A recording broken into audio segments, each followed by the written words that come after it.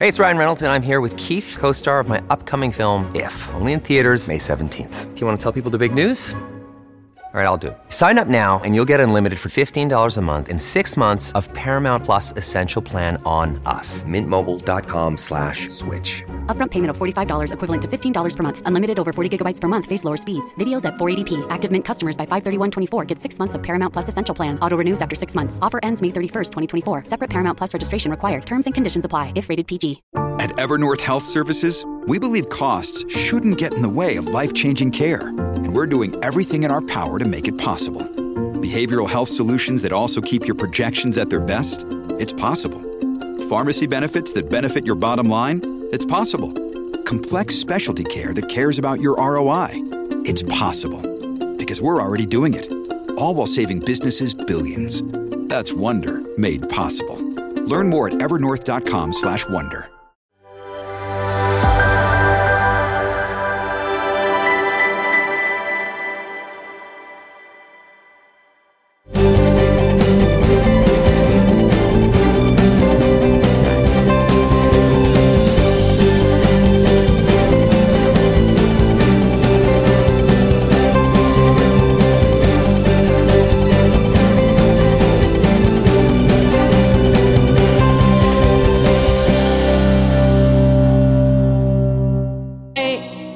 I was simply a vessel. I was a vessel.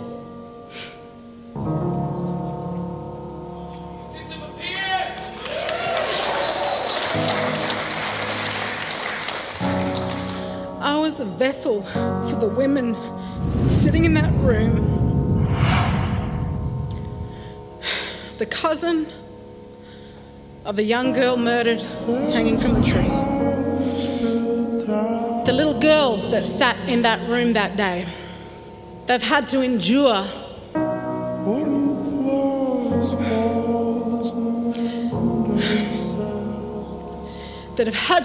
some of the most horrific abuse in their lives, neglect, who have been rescued by their older sister out of the territory to live in another state, to give them a chance. They're the voices the media ignores. They're the voices this bloody voice to Parliament will ignore.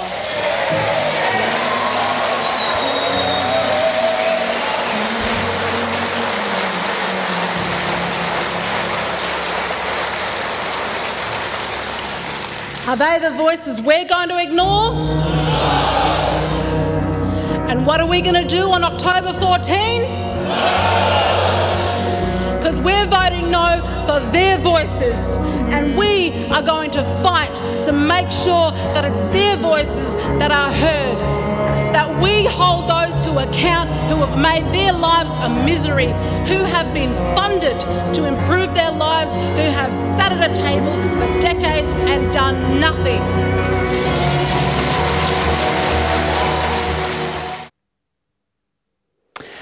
Well, hello, I'm Lyle Shelton. It's great to have your company. With just 3 weeks until the October 14 voice referendum, I'll have more to say on that in just a moment when I speak with the academic and commentator Dr. Stephen Chavura. But isn't Jacinta Nampijinpa-Price simply magnificent? Cometh the hour, cometh the woman. If the idea of racial equality and everyone being equal under the law does not perish from this Commonwealth, it will have been in large part due to her efforts. As I said, I'll come back to The Voice with Dr. Chavura in just a moment. Also coming up in the program, the Honourable Nick Goiran will join me from Perth to unpack the passing of abortion to birth laws in the WA Parliament this week and the heartless and ruthless rejection of a number of amendments which would have provided at least some protections to unborn babies and their mothers. I'll have something also to say about Chris Bowen's demonisation of nuclear energy, and I'll show you some harrowing video trashing the rights of children and women. It's a packed show, all that and more, so don't touch that dial. But first, our weekly commentator on the battle being waged by LGBTIQA+ political activists against women and girls, Kirralie Smith, has had a legal victory. Activists launched multiple legal actions against her for calling out biological males playing soccer against girls and women. We've talked about this many times on this program. After police turned up at her home and served her with papers for an apprehended violence order, the Binary Australia spokeswoman was forced to attend Burwood Local Court in Sydney this week. She arrived with her lawyer, former New South Wales Attorney General Greg Smith, to find the AVO had been withdrawn. "We won," she posted on X, formerly known as Twitter. "The AVO was withdrawn.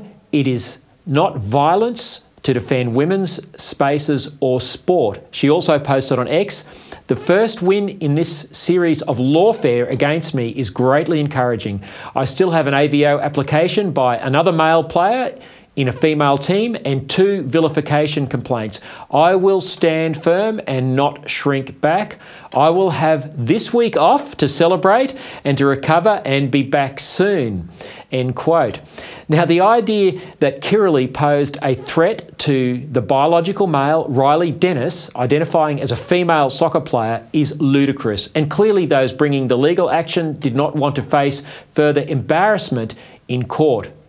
Just how ludicrous was summed up in the report in the Daily Telegraph. And it said, quote, "After a complaint by Football Australia, police visited Miss Smith and issued the AVO, preventing her from approaching or discussing Miss Dennis or visiting FA's offices, despite Miss Smith living 300 kilometres away on the New South Wales North Coast," end quote. Now, sadly, the Liberal and the Labor parties will not change the Sex Discrimination Act, which allows biological males to identify as girls or women, making their sport and private spaces unsafe. Now, Kirralie said on Twitter, or X, that she was planning to have a break this week, and she is, and so she should. But she's very kindly agreed to join us to talk to you, our ADH TV audience, about what happened in the Burwood court this week. Kirralie, congratulations. How did it feel to turn up at court and find your opposition had run away? Oh, look, it was marvellous. We actually had to wait until 2 o'clock. We were kept getting put off, but right as the magistrate was ready to conduct the hearing, the police prosecutor asked to speak to my counsel and said that they would be withdrawing the application. So it was such a relief and the right thing to do, might I add, because there's no way that I've ever been violent or posed a violent threat to anybody. This was always about the policy that Football Australia has, and this particular one was an example of what happens when we allow males in female sports and spaces. And so it's just great to be vindicated. It's great for that one to be put aside now. I'm celebrating. I'm so happy. But Good. As you said, there's still another one to go and 2 vilification complaints on the horizon. So yeah, it's ridiculous. The fact that any of this has happened is crazy. But did you get any indication from Football Australia or Riley Dennis and his legal representatives as to why this was withdrawn?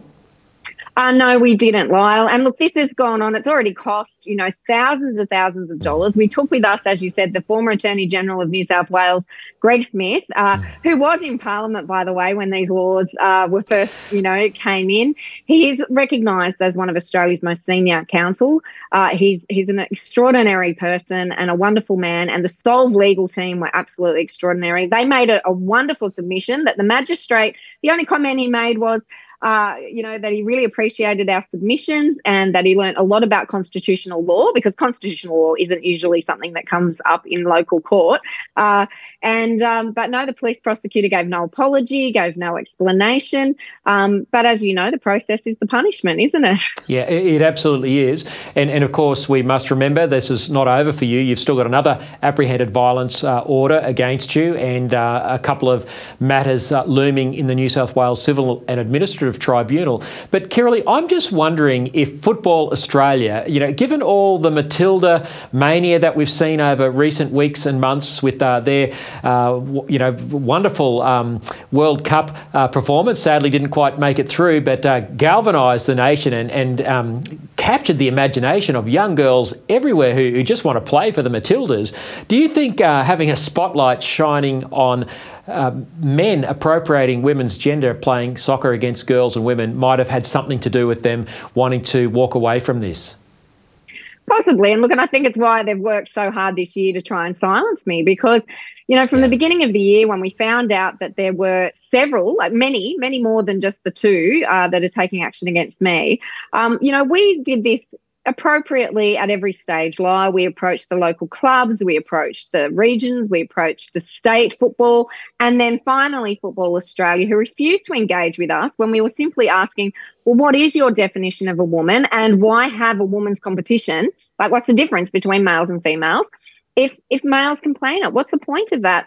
And they really didn't like those questions. They didn't like being challenged. And so these extraordinary steps have been taken to try and silence me and silence our supporters, who sent more than 12,000 emails to four representatives of these officials.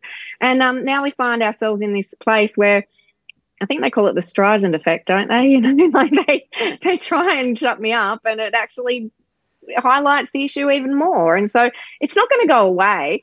Thousands and thousands of young Australian girls want to play soccer, want to be like the Matildas, but how do they get a fair and safe chance if there's males playing in the female divisions? Well, of course they can't. Kirralie, it reminds me of another famous courtroom drama where Tom Cruise's character says to Jack Nicholson's character, "You can't handle the truth."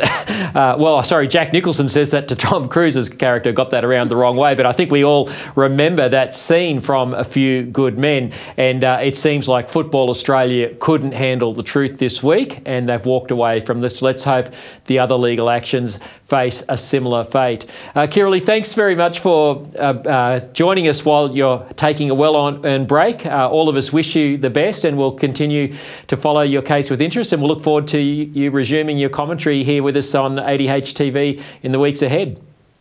Thanks for having me, Lyle.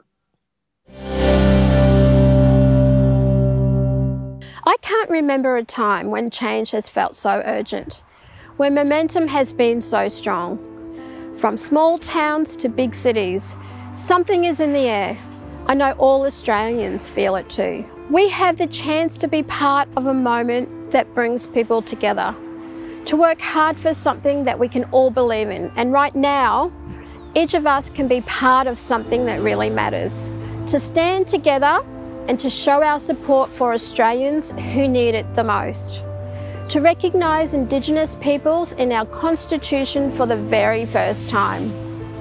To give our kids the very best start in life, an equal start in life. And to open our hearts and change our future. I'm voting yes, and I am asking that all Australians do too. So please, stand with me and write yes on October 14.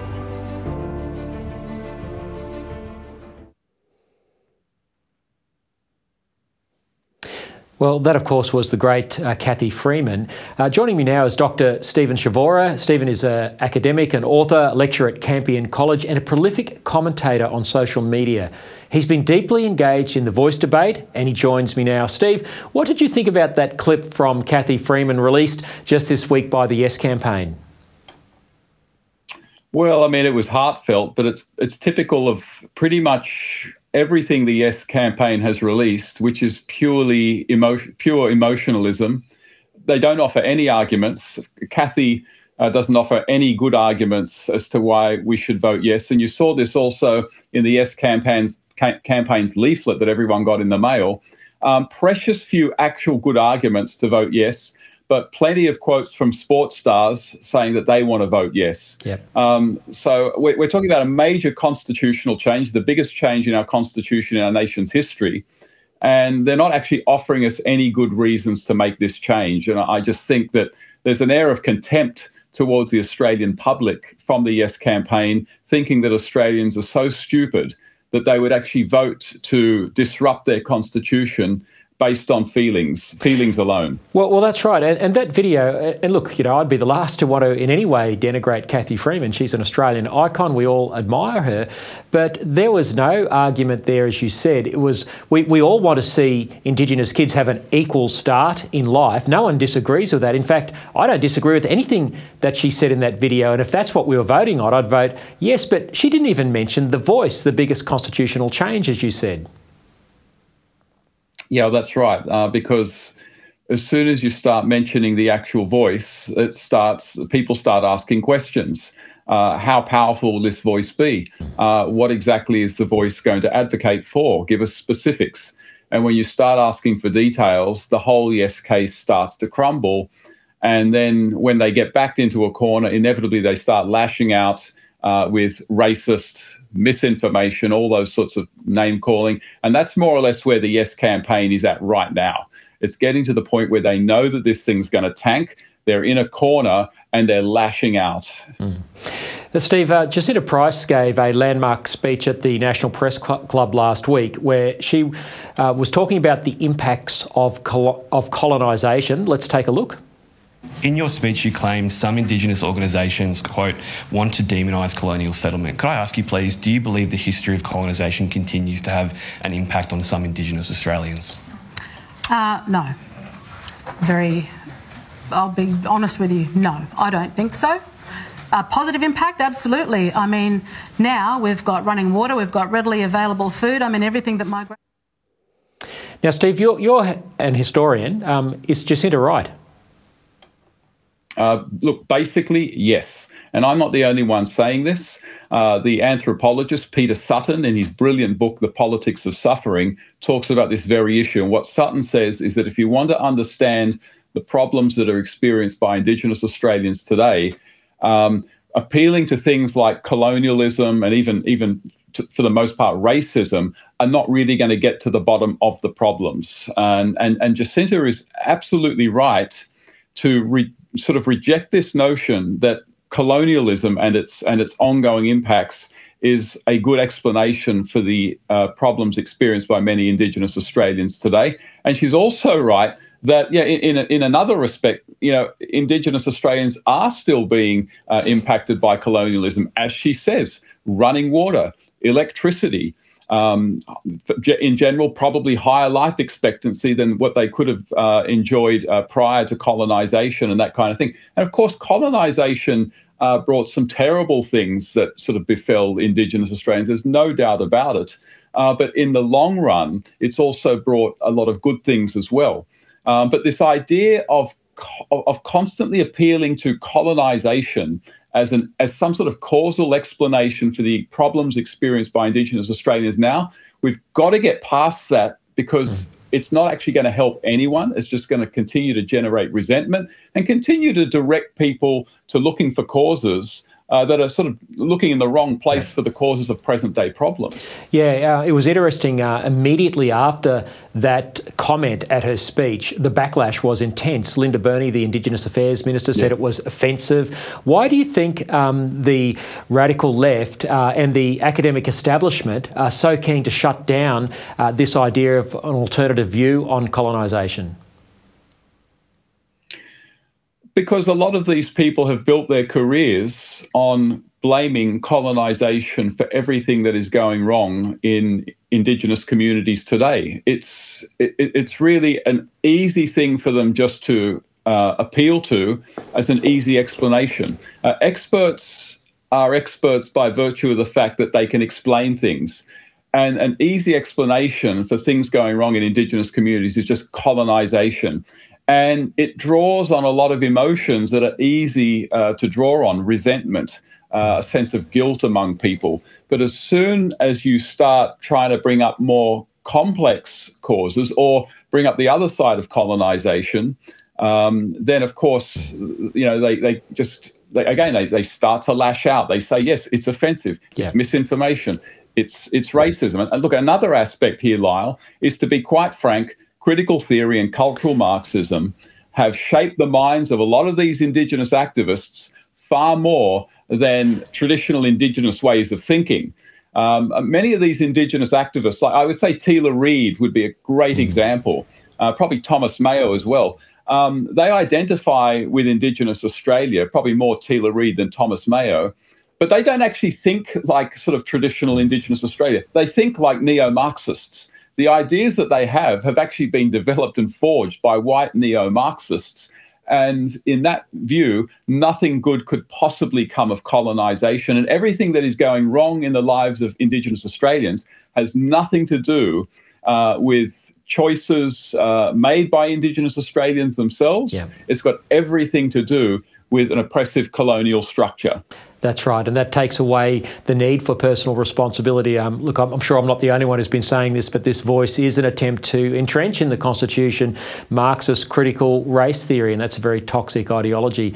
Steve, you've done what most of us have not, and that is you've read the Calma-Langton report. This is the report done by the Indigenous leaders Tom Calma and Marcia Langton. Of course, Langton in the news in the last couple of weeks for calling no voters racists and saying essentially Australia has a massive racism problem.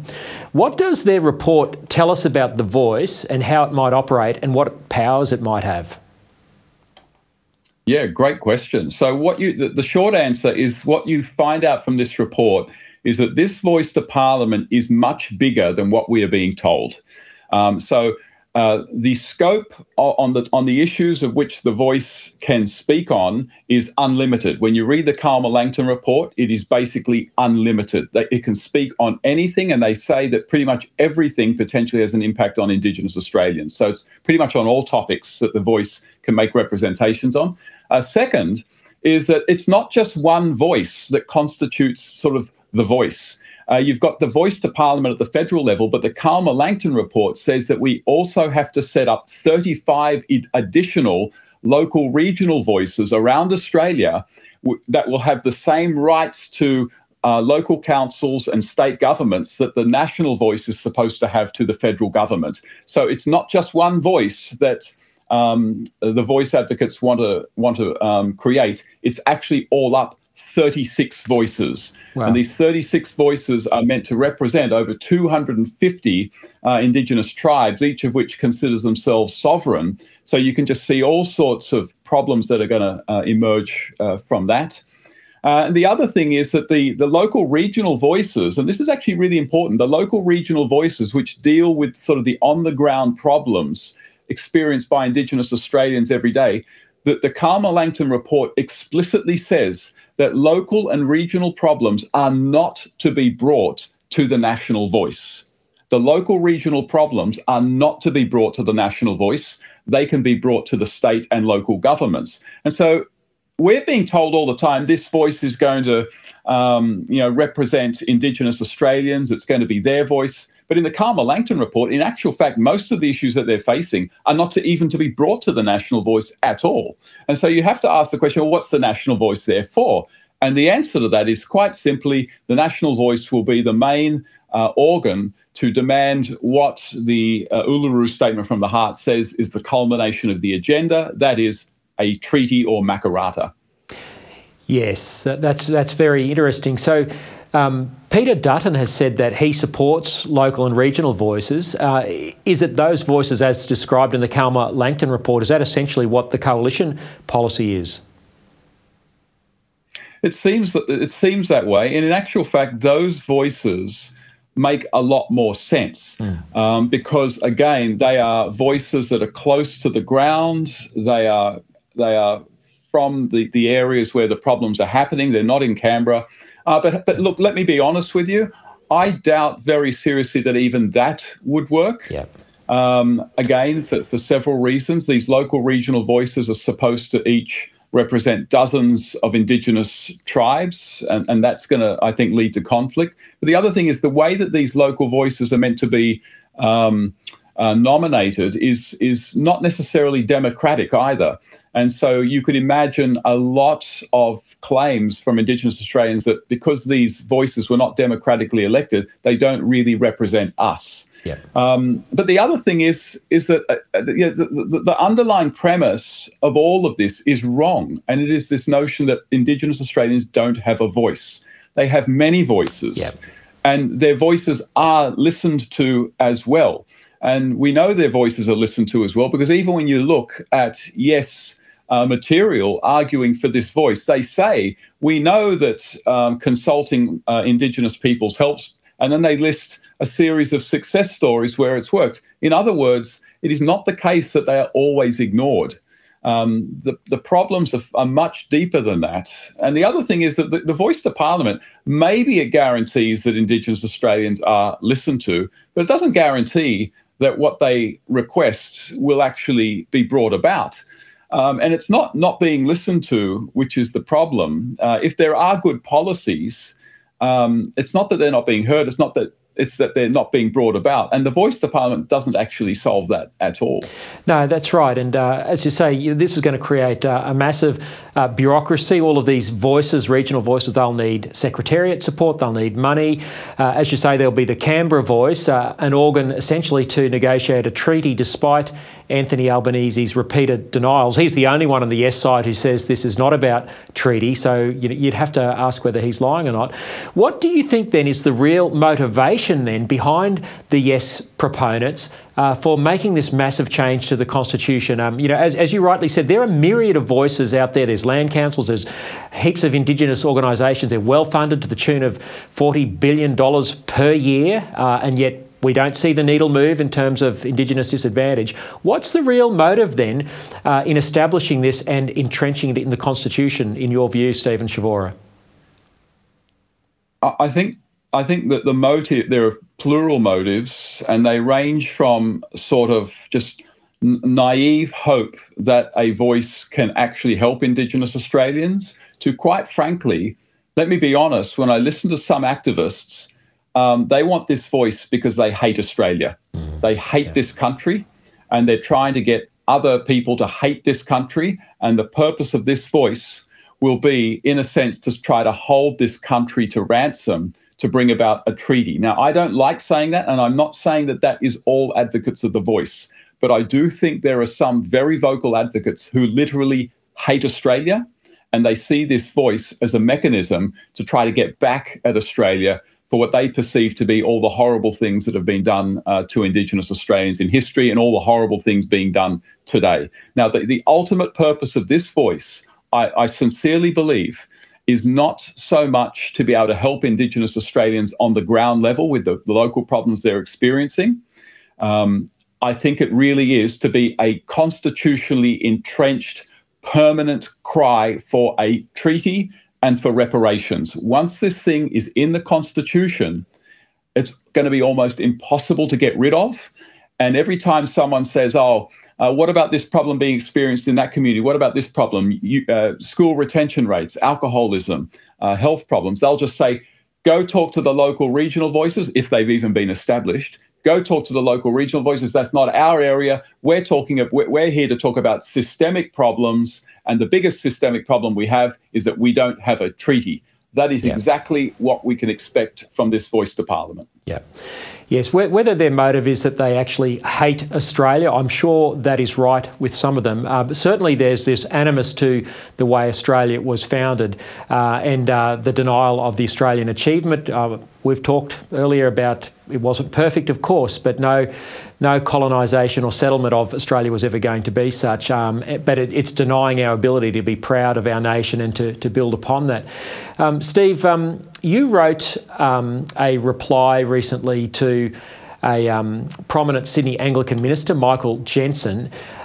He's a supporter of The Voice. Now, there's a lot of confusion amongst Christians about The Voice because we're all motivated by compassion and wanting to see something better for Indigenous people. I think that's something that's innate in Christian people is concern for our fellow brothers and sisters. But in your piece, which was later criticised again by Jensen for lacking theology, you said that the more important question is whether there can be reconciliation between Indigenous and non-Indigenous Australians without Indigenous forgiveness. Now, the Makarrata at the heart of the Uluru Statement from the Heart is antithetical to the idea of forgiveness, isn't it? It's certainly it's antithetical to the idea of forgiveness. More importantly, it's probably antithetical to the idea of grace. And this is very important. The Christian conception of forgiveness is that forgiveness is an offshoot of God's grace, and we show grace to one another. And so what that means is very often we don't actually hold people fully accountable for their actions, because that could actually lead to more conflict. And God does not hold us fully accountable for our actions. If we ask God for forgiveness, he forgives us. And so the kind of forgiveness that we need in this country for reconciliation, if reconciliation even means anything in a national context, requires forgiveness. And I'm not the only person saying this. So, Pastor James Dargan, a New South Wales Indigenous elder living around the Wollongong region, he's going around Sydney, and his videos have been watched many times, saying that everyone needs to forgive one another. There is no hope for reconciliation without forgiveness. And if I can be a little bit bold and maybe a little bit cheeky, I actually thought that my arguments had more theology and more accurate theology in them than Reverend Dr. Michael Jensen, because any Christian understanding of reconciliation must put forgiveness as absolutely central. Jensen never, ever did that. In fact, he criticized me for actually doing that. And until there is any forgiveness in this country, until there's and this is again said by Peter Sutton in his book, The Politics of Suffering, unless there is a movement of forgiveness as equally powerful and prominent as the movement for sort of sorry, then reconciliation will always be greatly in the distance. And the people that should be stressing the need for forgiveness the most are the Christian ministers like Michael Jensen, like Archbishop Kanishka Raphael, and others. That's what makes it distinctively Christian and not just Makarata. Makarata is resolving a dispute, generally speaking, through punishment, though, through realizing some kind of, through sort of realizing justice again. That is not really the Christian understanding of reconciliation. Yeah, couldn't agree with you more, Stephen. And look, I don't think it was cheeky of you at all to point that out. I read your article and Michael Jensen's before this interview, and I found you had far more theology. And of course, it was the Apostle Paul who gave the West essentially the idea that there's no racial barrier, neither Jew nor Greek, male nor female. So, Stephen, you've been very generous with your time today. I really appreciate you sharing your expertise and your wisdom with us. 4 weeks to go to voting day, but thanks for the contribution you've been making and for joining us today on ADH TV. Always great to join you, Lyle. Thank you very much.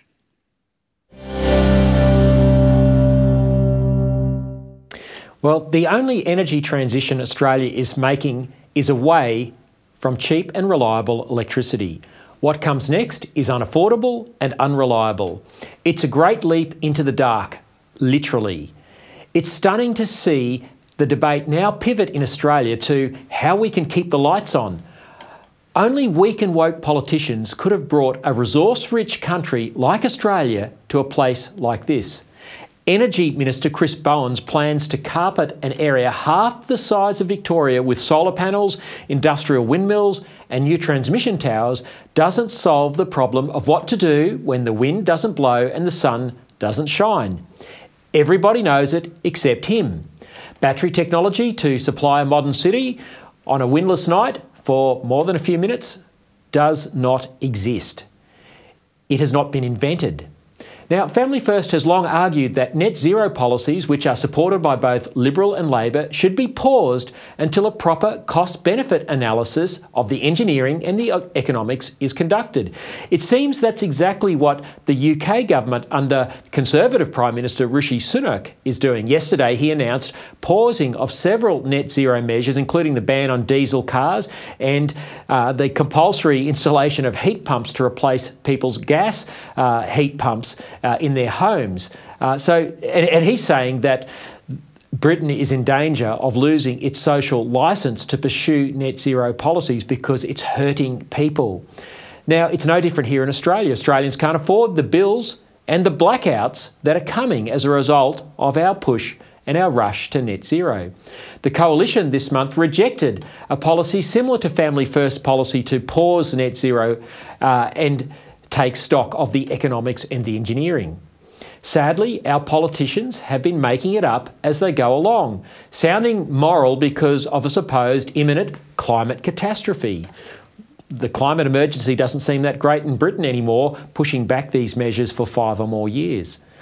Now, since Australia embarked on climate policy with the Howard government's renewable energy target, the RET, which is simply a taxpayer subsidy for erecting windmills and solar panels, this was 20 years ago, prices have gone up and reliability has gone down. As Daniel Wild of the Institute for Public Affairs pointed out at the recent Family First National Conference, Australia had the cheapest electricity costs in the OECD prior to the RET. Now it has amongst the most expensive and, as Wild points out, the poor are hit the hardest. Over the last 2 years, prices for families have gone up by 50%. But think about this. It is the lowest income families that have been hit the hardest. The most recent data from the Australian Bureau of Statistics will knock your socks off. They delineate the amount or the percentage of household income that is spent on energy costs. So energy costs means your energy bills, gas and electricity, and also petrol or diesel that you're putting into your car. And it's got the 5 different quintiles. So if you go first, second, third, fourth, fifth. If we look at the lowest fifth, so this is the lowest 20% of families by income, 15% of their income is now spent on energy. And for the highest quintile, it's 1%. This is an injustice. Now, the power sources which are reliable and cheap, coal, gas and nuclear, are now off the table according to our politicians. Liberal and Labor governments have been closing coal-fired power stations despite not having developed alternative sources of baseload electricity. Reality has finally caught up with the New South Wales Labor government, which has vowed to fork out taxpayer money to walk back the planned closure of the massive Goiran power station. It has no choice. No one has thought through this policy. No electricity bill has gone down because of intermittent renewable energy being pumped into our grid. Bowen this week tried to rule out nuclear as too expensive, even though at $387 billion, that's sort of dodgy costings that he's got the department to do, it is still 1/3 of the $1.5 trillion price tag for his renewables between now and 2030. Bowen does not appear to be a particularly smart man. The debate has reached farcical proportions. Australia's climate policy drips with hypocrisy as we ban coal and gas use to the benefit of our own citizens, while they both remain 2 of our most lucrative exports to other countries. We can't burn it here, but we can burn it there. Whose climate are we saving, and at what cost to our people? Well, legislation allowing abortion to birth cleared the West Australian Parliament this week. Liberal Upper House member, the Honourable Nick Goiran, was in the thick of it, and he tried to at least prevent it, but then when it couldn't be prevented, he put forward, along with colleagues, a number of motions to at least try and civilise the law, particularly in terms of providing protections for girl babies and the disabled, and also provisions for babies born alive after a botched abortion. Nick Goiran kindly joins me now from Perth. Nick, welcome to the program. Thanks for having me on, Lyle. It's a pretty sombre day here in Western Australia, I've got to tell you, but it's good to be with you. Yeah, look, I really appreciate you giving of your time. Western Australia has now fallen in line with the other states which have now taken abortion right up to birth out of the criminal code and made it legal. You said you're feeling sombre. I guess the magnitude of what's occurred is hitting home. Yes, because actually Western Australia is now worse than anywhere else in Australia. We have always had access to abortions in Western Australia, ultimately up till birth. It's just that previously, after 20 weeks gestation, you needed 2 doctors to agree that there was a medical condition either in the child, the unborn child, or in the mother that justified the procedure. That will no longer be required. But why we have gone worse than anywhere else in Australia is because we now have a situation where if a baby is born alive after an abortion and then they die, the coroner of Western Australia will no longer be investigating these matters, and that is not the case in any other place in Australia. Yeah, now that's horrific, Nick. Now we just need to unpack this because what happens around this issue of abortion is just so unbelievable. First of all, a lot of people's heads will be spinning at the idea that some babies are born alive after birth, after a failed abortion and left to die. And you and I have talked about this before. But you're saying that even an amendment, to try and ensure that medical care is rendered to a baby in such a situation, that was defeated this week in your parliament. But so was the provision that a coroner should at least investigate those deaths. Tell us, what are your colleagues thinking? Yes, that's what you've said is right, Lyle. And the context here is that we had a health minister in Western Australia who rigorously campaigned with misinformation on this. It's quite extraordinary. This is a health minister that said that there's no such thing as a failed abortion. And yet, in Parliament, in the upper house, we confirmed that women considering an abortion are warned about the prospect, the risk of a failed abortion. We have a health minister in Western Australia who said there's no such thing as a baby born alive after an abortion. And yet, in the upper house, it was confirmed that there are 28 cases of this currently before the coroner's court in Western Australia. We have a health minister in Western Australia that said that there is always a paediatrician present at the live birth of a baby after an abortion. And yet in the upper house, it was confirmed that that is not the case. So the health minister in Western Australia's credibility is completely in tatters after this particular debate. And so we were seeking, myself and actually, as you know, Lyle, I'm from the Liberal Party and a Labor Member of Parliament, the Honourable Kate Dowse, who should be recognised and applauded for her work in this area. We moved amendment after amendment just to try to moderate in some fashion this horrendous law. And the one that really, really hits home to me is an amendment moved by Kate that there be medical care and treatment provided to a baby born alive after an abortion, and that was comprehensively defeated, and I just cannot understand that.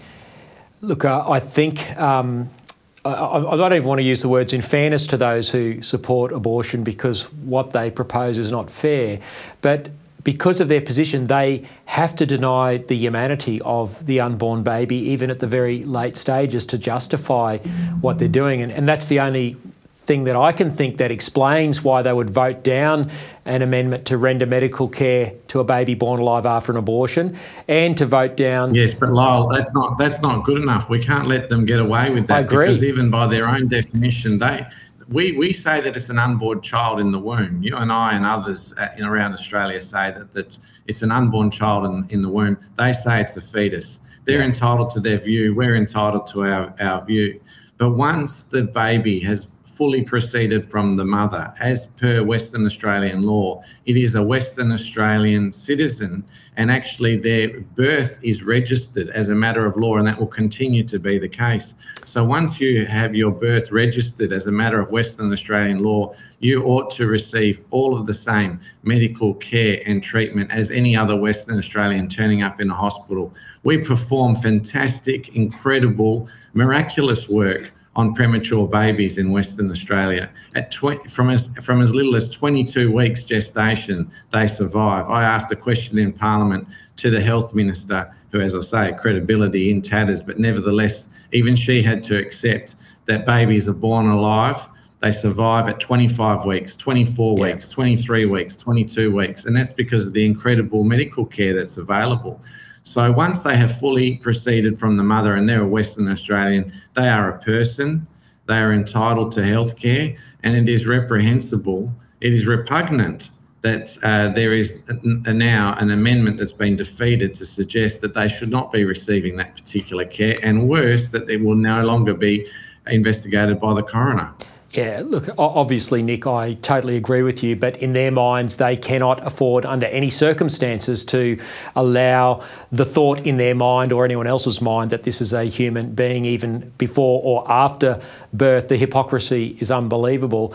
Nick, you sent me a whole list of amendments that you and people like Kate Dowse, and I'm sure there were a few other good people involved as well.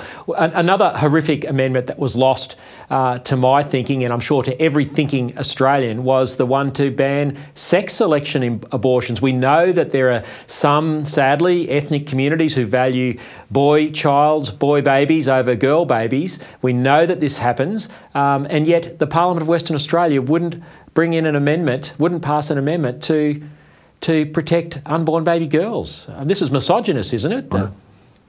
I don't know what to tell you, Lyle, other than the facts. And the facts are that it was the closest of all of the votes. So make of that what you want. It's still incredible. I think it was 12 votes against 19. It's still incredible to think that it didn't pass. But then again, I say to myself, well, if you've got a group of members of parliament who, the majority of whom don't think it's worth mandating that there'll be medical care for a baby born alive, well, how can we really expect them to be making a decision with regard to sex selection? I just find it incredible. In South Australia, as you know, they do ban sex selection abortions. In Western Australia, the minister was expressly asked, if we don't pass this amendment, will it be lawful to be able to perform an abortion for sex selection? And the cute, and I use that term advisedly, response back from the minister was, well, it would not be unlawful. So, translation, it will be permissible. It's unbelievable. So what were your colleagues saying? You were involved in a long debate this week and there was debates in the weeks leading up to this. How are they justifying this? Or do they just go silent when it comes to talking about whether baby girls should be killed or whether babies should be just left to die after abortions? What's the rationale that they give in the parliamentary chamber when this is debated? So, in essence, Lyle, on that particular issue of sex selection, my recollection is that nobody spoke against the amendment. It was only a few of us who were speaking for the amendment, other than the government representative who said, look, this amendment is not necessary. Yeah. And basically the rationale was to say, well, look, there's no evidence to suggest that this is happening. Yeah. Now, Lyle, I've been in Parliament for 14 years and I can't tell you how many times provisions have been inserted out of a need for clarity and for safety. I have repeatedly pointed out to governments of both persuasions that some provisions are unnecessary. They've said, well, Honourable Member, we'd like to include it just as a matter of safety, just to be sure. Yep. But when it comes to sex selection abortions, they don't want to include it. Well, Nick, unfortunately our time is gone, but what has happened there in Western Australia is truly horrific. It does mirror much of what has gone on in the other states, although you guys have gone a step further with that, taking out the coroner's involvement in a baby born alive after abortion. South Australia, as you said, at least they have banned sex selection. They're the only state that's done that. So we've got a terrible situation in Australia, Western Australia, the latest domino to fall. But Nick, I'm sure I speak on behalf of all of our viewers how much your work and that of Kate Doust from the Labor Party, and I'm sure some others, is very much appreciated. Thank you for fighting the fight for the voiceless and for their mothers. Thanks very much, Lyle. We'll never stop.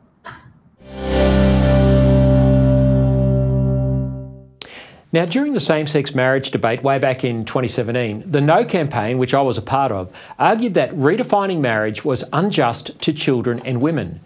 Now, while the Yes campaign tried to say the only thing on the ballot was the love of two people, we knew there were far greater consequences.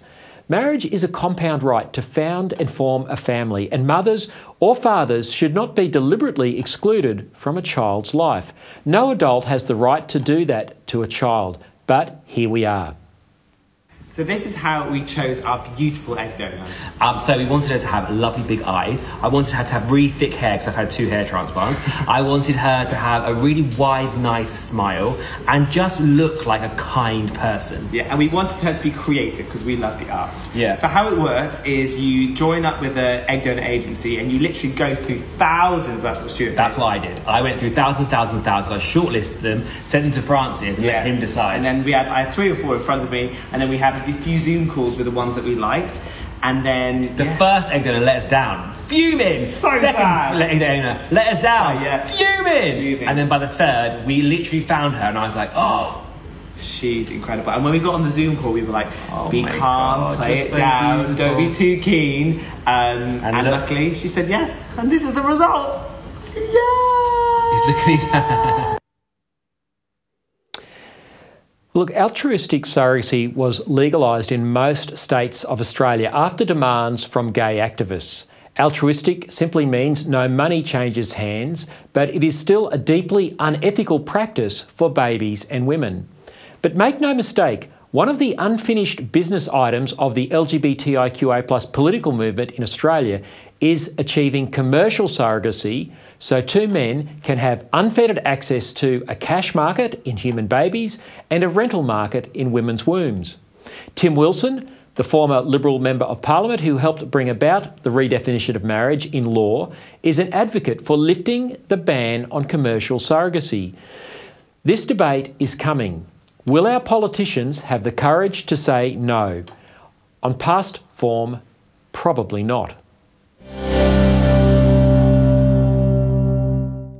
Well, that's it for this week. Thanks so much for your company. Don't forget to follow me and ADH TV on X, formerly Twitter. There's plenty of political commentary on the Family First blog. That's familyfirstparty.org.au. You can also find us on Facebook. I want to thank the team here at ADH TV for production. Until next week, keep speaking up.